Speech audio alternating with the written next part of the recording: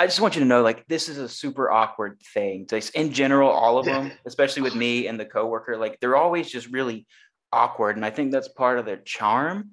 So,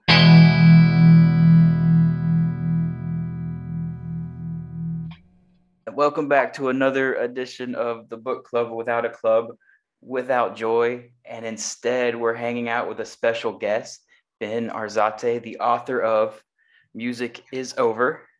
See if I get that on the screen, even though it's a podcast. I put them on YouTube sometimes. So I like to, Yeah, like I thought said, that really artwork by awkward. Mark Wilson deserves to be seen. He did an amazing job on that. Oh yeah, yeah. You'll also pick up as we keep going that I'm a very awkward. I don't mean to be awkward, but I'm just it's it's who I am. I probably shouldn't be drinking coffee this late too, but here we are. I mean, that's the charm of these. But so it's been described as a bizarro novel. What is that? What is define bizarro? The elevator pitch for Bizarro is that it's like, you know how there's like video stores used to have a cult section, so there you would find like trauma movies, weird B movies. Maybe you'd find like Lynch and Jodorowsky there, Yeah. Jodorowsky, Jan Schwankmeyer, like a mix of the B movies and the weird artsy movies. That's basically what Bizarro is. It's an attempt to sort of replicate that feel in literary form. Okay. I knew I I knew I gravitated towards this and liked it so much because just the other day I had to explain to a coworker who the Toxic Avenger was. We did a deep Google dive and everything. So it's so awesome you brought up Trova. Like it's been so long since someone else has been like, oh yeah, Kauf or what was his name? Oh, Lloyd Kaufman. Boy Kaufman. I almost said Andy Kaufman. I knew I was the Yeah. opposite end of that spectrum. Totally wrong there. Maybe not completely opposite. They were both pretty weird. Well, they're It's both pretty weird. so yeah. So needless to say, the book is very weird, but in like the best way. It doesn't start off that way, but as you keep going down the rabbit hole, it just keeps getting more and more wild, and it's such a slippery ride. It's so much fun. It's such a fun book.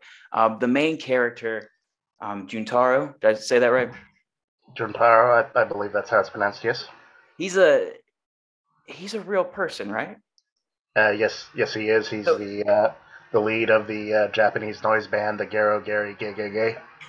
so how did this come about of taking this actual figure and putting him into this fictional world? And I guess to kind of piggyback on the question as well, the novel, there's a disappearance. So did this person actually disappear, or did you incorporate? Is this fictional for the story? They actually had disappeared. They put out like one last EP that came across as that uh, definitely indicated he was going through something, and then he just dropped off the face of the earth for almost a decade, and then he just came back, and that decade of where he was missing, was a big inspiration of me. To really like get into my thought process of the inspiration of it, I have to go back to my first novel, which also gives me a chance to shill it, The Story of the Why. This was put out by Cabal Books back in 2019.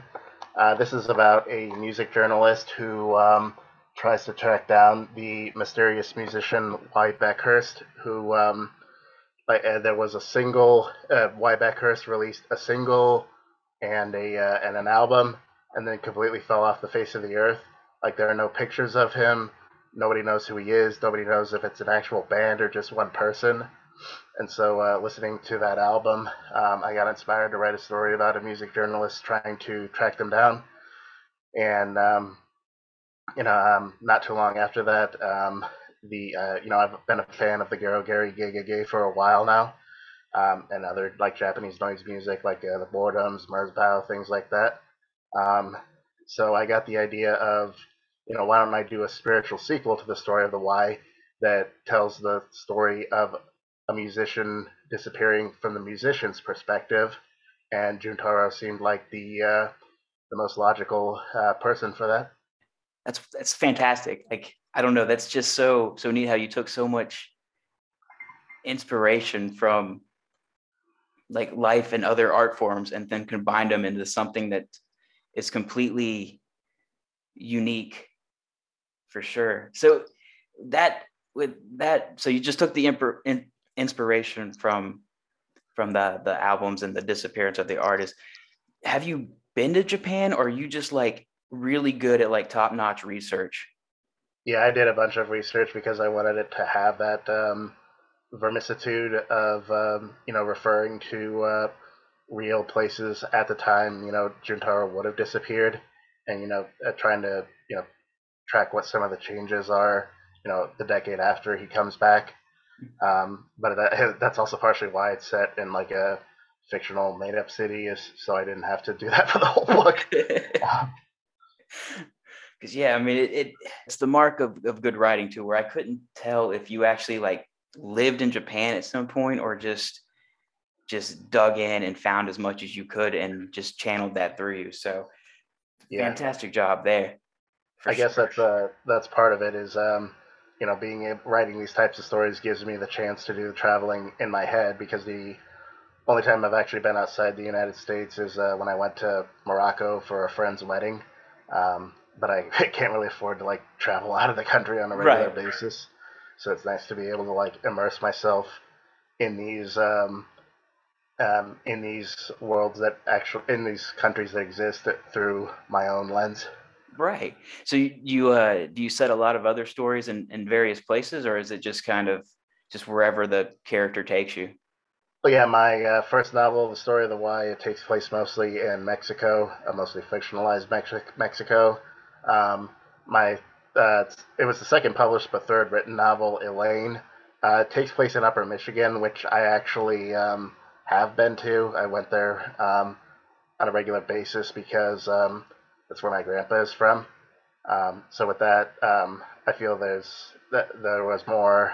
I've tried to put more of like the subjective feeling of how I would experience like Upper Michigan, um, and that's true of the other two. But I also had to incorporate a bunch of research into it. Okay. Yeah, no. It like I said, the research definitely pays off for this story. Um with the characters, did they kind of just appear as you were writing it, or did you have a plan to have these different eccentric characters that would be met along the way? How did the I guess how did the process go with the because it's almost like a Alice in Wonderland, Wizard of Oz kind of thing where they're going down a path in a way and they're just meeting different people. So how did this cast and crew of eccentric people just show up? Well, when I write, I tend to not use an outline. I tend to have just a vague plan of where I want it to go. So for the most part, most of the characters did they did just kind of pop up as the story went along. Um, the character of Kotono, was, I guess, the co-star of the book, was, I guess, the only one who was really like planned from the very beginning. Um, and the other characters I'd say that were planned from the beginning are the characters of Keith and Dr. O, which those two are a reference to another musician. If you are familiar with the, I guess, war of them. I won't like name who because I think that's part of the fun, but it would be obvious to someone who's a huge fan of that musician. The reason I was curious about them in particular too is because I love their back and forth and how they were like hunting or he was hunting the doctor down and then the scene where they meet the the rainbow colored blood is just fantastic. But I loved how you also characterized the doctor in such a subtle way where you said there was something off and you couldn't figure it out. And then finally just kind of tucked in there, you're like, oh, he never blinked. And I thought that was just fantastic. I thought that was just wonderful. Yeah, that made sense to me because like is portrayed as like having a skull for a head, so I just imagined him having like this. skin mask over it that doesn't fit quite right and doesn't actually blink. That's that's fantastic. So also just a couple other things that I've unconventional things that I really enjoyed about the book was one thing was your copyright statement, which I loved it. I mean, it's it's inviting people to just take something you've created and just run with it further. And ideas kept coming. It was like, well, what if, I blacked out every couple of lines and made a poem or something? I love the idea that you're just willing to share your work in a Creative Commons kind of way. I guess I should preface that. So if someone's listening, what the copyright actually says. Was that something you intended to do, or you just decided later, or? Well, that's something that I do with the books that I've self-published. I publish them under what I call anti-copyright, which basically means I put them directly in the public domain. Like with my other publishers, obviously, like there's the issue of the publishers. So, I'm not gonna like say, hey, don't copyright this. Malarkey Books invited me to do what I wanted with the copyright, so I wanted to do that because I have a very strong belief that ideas can't be owned, and I'm really in favor of people like doing things like remixes and incorporating plagiarism into their own work and things like that. So is there has anyone do you know of any pieces out there that are based off anything you've done yet, or how does that all work? Or you just, if they tell you, great, and if they don't, great? Yeah, they aren't required to. I would prefer they did because I want to see it, but if someone has, then they haven't told me. Okay, yeah. I mean, I just love. I mean, obviously I work at a library, so I'm always like, everything's free. It's just take it, just bring it back later. I don't know. So the fact that you're kind of doing that same idea with something you've Yeah, created, I think is wonderful. it And was it was definitely something I felt the need to double down on when I saw authors who I won't name complaining about archive.org. I'm like, screw you guys. I'm just please pirate my books if you want to. definitely. It's Well, like I try to do a thing where if this is another thing I should say. If anyone sends has given like any amount of money to any local mutual aid associations, email me proof and I'll send you one of my books for free. that's awesome. So go ahead and I guess state your email. So if that It's Ben ARZ13 at gmail.com. there it is. So you might if you're not around the Jefferson Public Library, then that's a great way to snag a copy of one of the books here. The other unconventional thing that I really loved was how every chapter started with 1, 2, 3, 4. I I love that. Something about it, like because the chapters are really short, your pacing's quick, so it's just like little punk songs over and over, and it's just like 1, 2, 3. I loved it so much. Yeah. Did that come as you were writing, or did it come later? How did that come about? Well, that's what the Garo Gary Gay Gay Gay does. Like at the beginning of a lot of their songs, they'll just scream out 1, 2, 3, 4. Um, Usually, if it's like even if it's just like a minute of them screaming, so like every other minute you'll hear them just screaming 1, 2, 3, 4.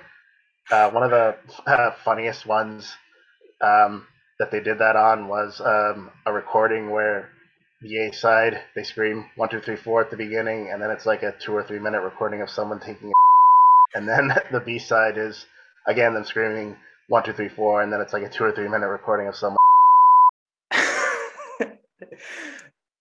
Fantastic.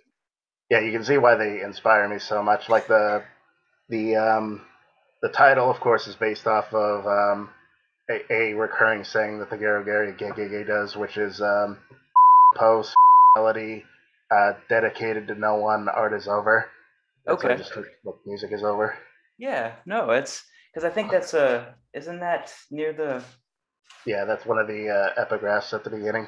Thought that sounded familiar. That's and one of the other things that I loved, but it was surprising, is how by the end, how like almost hopeful the book is. Because like I said, it's dark and it's weird, it's wild, and then it's so like uplifting. Did you plan to kind of end it towards something like that, or did that just come naturally as you wrote it? Um, I felt it kind of came naturally, because especially because you know Juntaro did eventually start making music again, and I think the new music is just as great as the old stuff. So it seemed natural to me to end it on a hopeful note. Yeah. I mean, it definitely comes through in the reading for sure. Um, I don't know. You want to read a little bit of it, or you got time, or Sure, you feel like it? I know you said you were a little stuffy, but that's cool. I'll go ahead and read the first chapter if that's okay. This is chapter one of Music is Over. Juntaro fixed his makeup in the mirror. In the bed of the Love Hotel room, the chubby salaryman that he'd come with had fallen asleep. He didn't mind. It wasn't a satisfying encounter, but he couldn't remember having one since Tetsuya died. He put his makeup back in his purse and stared at his reflection for a moment. He wondered how much longer he'd be able to stave off the inevitable signs of aging that would eventually come. Juntaro walked out of the bathroom. He looked over the salaryman's naked body sprawled out on the bed. In the past, the image may have stirred him to wake up his partner for tonight by tonight, however, it only made him want to go home and be alone. He grabbed his hat off the floor, put on his shoes, and left the room. He passed the front desk. As he passed the front desk, he felt self-conscious in his blouse and skirt. He held his breath until he got outside onto the sidewalk. There used to be a thrill in coming to these love hotels that prohibited gay male couples. He was almost always able to pass himself as a woman without the staff suspecting a thing. Knowing that he might be found out made the visits with Tetsuya or some other man he picked up even more exciting. Now it didn't even seem worth it. He regretted not just having the salaryman take him to one that catered to gay men. He started his walk home, the neon lights of the Shinjuku district burning above him. The cool night air and the sounds of the city cleared his head, and he soon realized his stomach was rumbling. He found the nearest convenience store and bought some snacks. He brought them to a bench just a couple blocks away and sat down to enjoy them.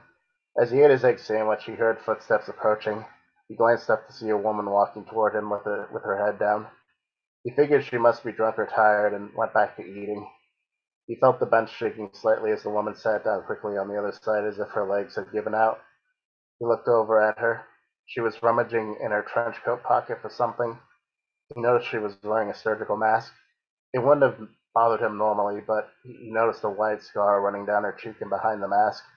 He remembered hearing the rumors, but he thought they couldn't be true. They were just ghost stories. Then the woman slowly turned her head toward him. Her gaze made him freeze. She leaned toward him with her eyes wide and said, "Am I pretty?" Juntaro's mind scrambled for the right thing to say, but nothing came out of his mouth. The only thought that came clearly to him was that if his bowels weren't empty, he would have evacuated them right there.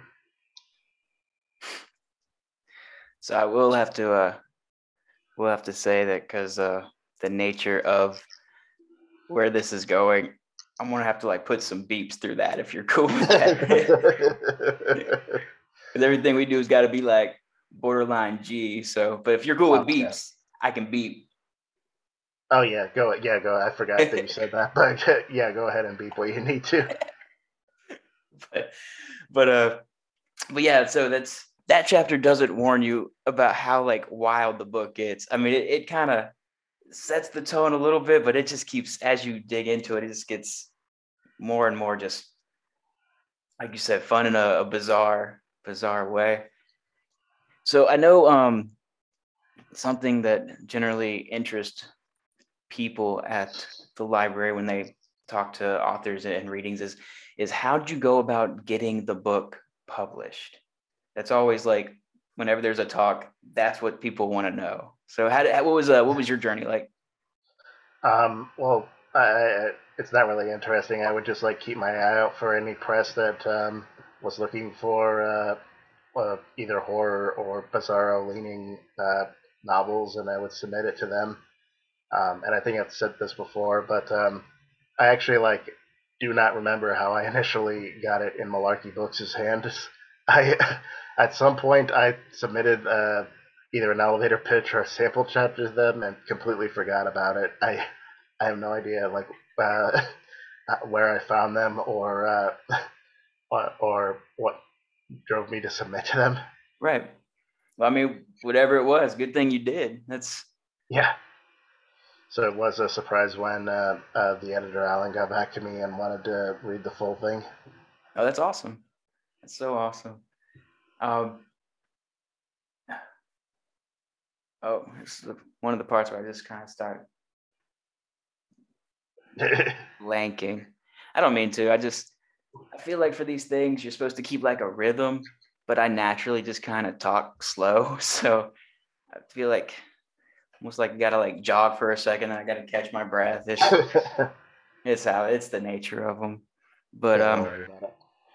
so if so like I said, if you're not at the Jefferson Public Library or uh, show of proof with the email, where else can someone snag a copy of the book?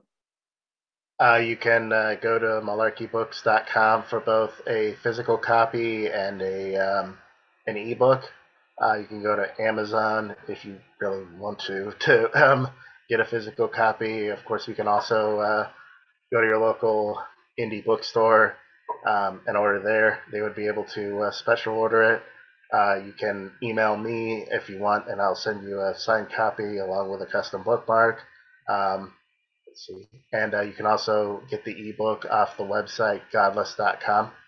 Okay, so like there's all sorts. I didn't realize there were so many avenues you could. Yeah. I mean, I pretty much just live in the library, so that's where I just think books are. I think they just show up somehow at a library. I don't Yeah. know. Yeah, I'm sure if you went to the library and asked for it, maybe they'd be able to get it to you through interlibrary loan. I know you keep doing all this stuff, so I know you. It's a big deal for me that you were willing to take out the time to sit down with me. So Oh, yeah, of course. I thought this was great. I had a great time. Yeah, thanks so much for having me on.